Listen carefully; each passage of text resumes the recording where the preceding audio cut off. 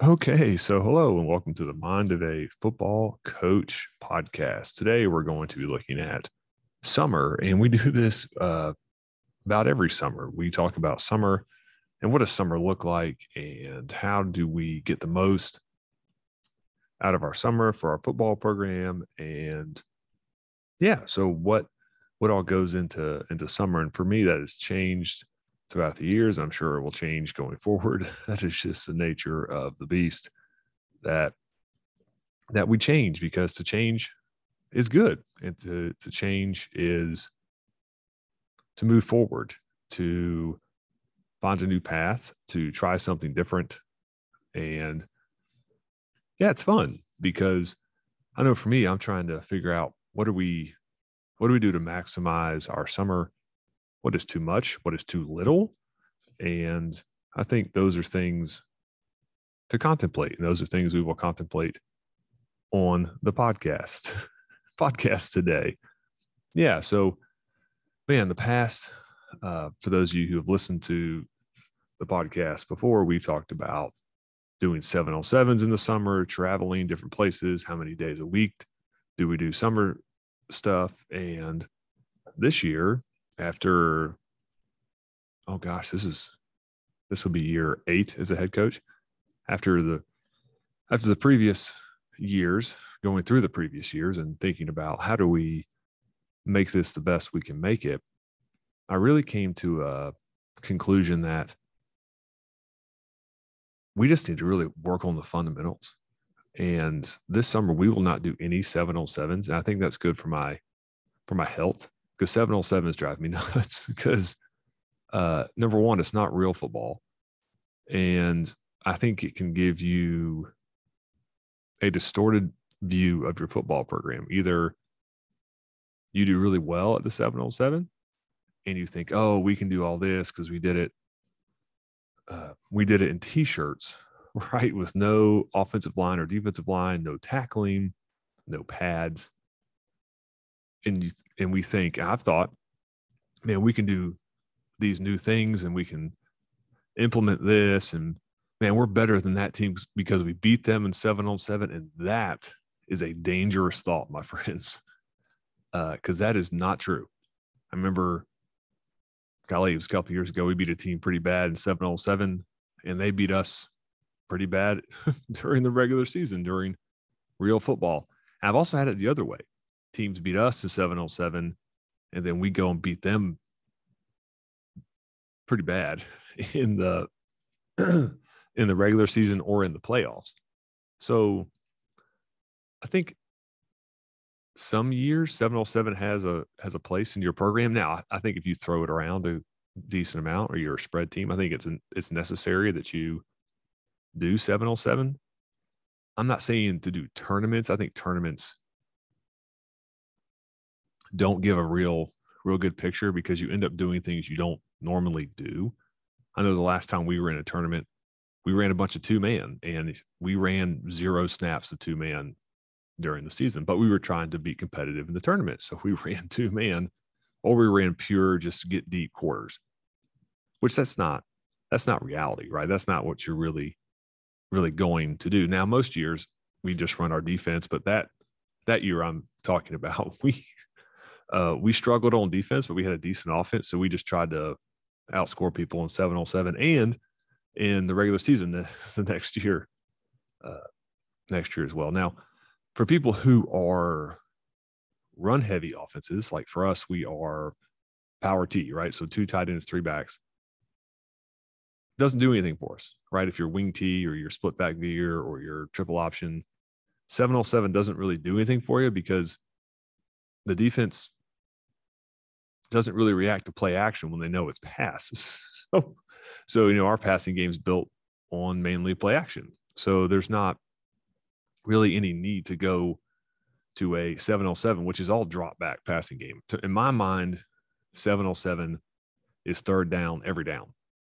And you're playing third down defense, you're playing third down offense, and that's what you do. And man, I just know in the past I've really gotten really mad at the 7-on-7 tournaments because I feel like somebody went empty and was running like downfield routes with 3-step out of the gun. So it's like a 5-step drop, right? And they get 4 seconds or 5 seconds. It's not reality for your defensive backs. That's not how that's going to work out. Because somebody's an empty, we're probably going to pressure you and get the ball out, or we're going to drop 8. And in 7-on-7, you can't drop 8. So, yeah, it's annoying. And in my mind, 7-on-7 is still just a part of practice. So it's a period in practice that some people do. Now, we don't do 7-on-7. We do something called trap and throw.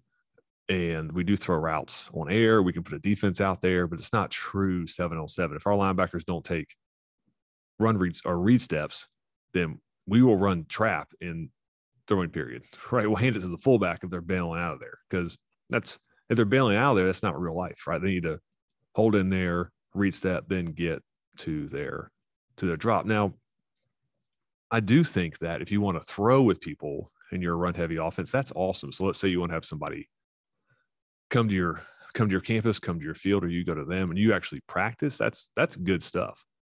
That can be very beneficial. But again, you got to know who you're practicing with. You want to, in my opinion, you want to practice with people that have the same mindset that you have. So my mindset for the summer is we're preparing for the season. We're preparing to play our defense, right? To run our offense and do it to the best of our ability. And if you're going against somebody and they run a play in it and you bust an assignment, you don't cover a route right, or you don't run a right route, that person needs to be willing to slow down and let you teach. I think that's the most valuable thing, because no games are won in the summer, right? There's nobody's, I guess they keep score at these 7-on-7 tournaments, but nobody hands out legitimate trophies for winning 7-on-7s. They do that in November and December, right? Depending on what state you play in. So, yeah, I think 7-on-7 it can be a good thing. It was a good thing for us at a couple of different stops I've been at, but it's not the end all be all. That I think sometimes it gets hyped up to be in the summer, because it's legitimately about the only chance your skill kids get to compete against somebody else in the summer. But I've seen people get hurt, right? Maybe some bad habits are formed because we ran this as 7-on-7. And, again, I think 7-on-7 is a period of practice. That is my view of 7-on-7. And then this summer, we've gone back to 3 days a week, a couple hours a day. In West Virginia, we can, on our county in West Virginia, our 3-week period where we can do voluntary practice sessions is in June. So we have been going for a couple hours teaching base fundamentals, eye discipline, those types of things. And I think that's more important than going out and, just being in a rush and trying to put something together to go to like a tournament, right? To play 7-on-7. Or I think lineman challenges are good too, but to some degree, it's like, in my mind, are we going to really be pulling a car on a football field, right? I would much rather our linemen get some fundamental work and be able to go through that at a slow pace, right? As we learn to perfect our offensive schemes and defensive schemes, and not go to one-on-one pass, right? One-on-one pass rush, pass pro, or flip tires or bench press and do that for a couple hours, because that's not necessarily translating to the skills that offensive linemen need to be good at their craft. And I've really have honed these opinions over the years, and I take a lot of my opinion from college and the college and pro level. So at the collegiate level and the professional level, they have, at collegiate level, they have spring football, right? And then they can do some instruction during the summer. And in pro football, they have OTAs. And what do they do during those times? So they learn their offense, learn their defense. They can slow it down. They work fundamentals. And I think sometimes in the summer, we can get caught up in, and I know I have, let's go to all these 7-on-7s. Let's go to all these co-practices. And we ended up not spending near enough time on us, right? I think the summer should be spending time on us, spending time on our football program, so that we can be the best we can be going into August, right? So when we hit the ground running in August, our guys know our base schemes, they know how the fundamentals of those, and we can progress through camp to the first game of the season and then through the season. So yeah, those are some thoughts on summer. And yeah, I think too, when I look at summer, and I was just talking to our strength coach today, looking at attendance, right? We all would love all of our players to be at everything during the summer, right? But that's not reality. People have vacations, people have family commitments. I think as I've grown as a coach, I've come to realize that that's okay, right? Guys are going to miss for different reasons. And I don't need to freak out or get upset. Just, okay, that is what it is. Let's work with the guys that are here and let's try to develop our roster to the best of our ability.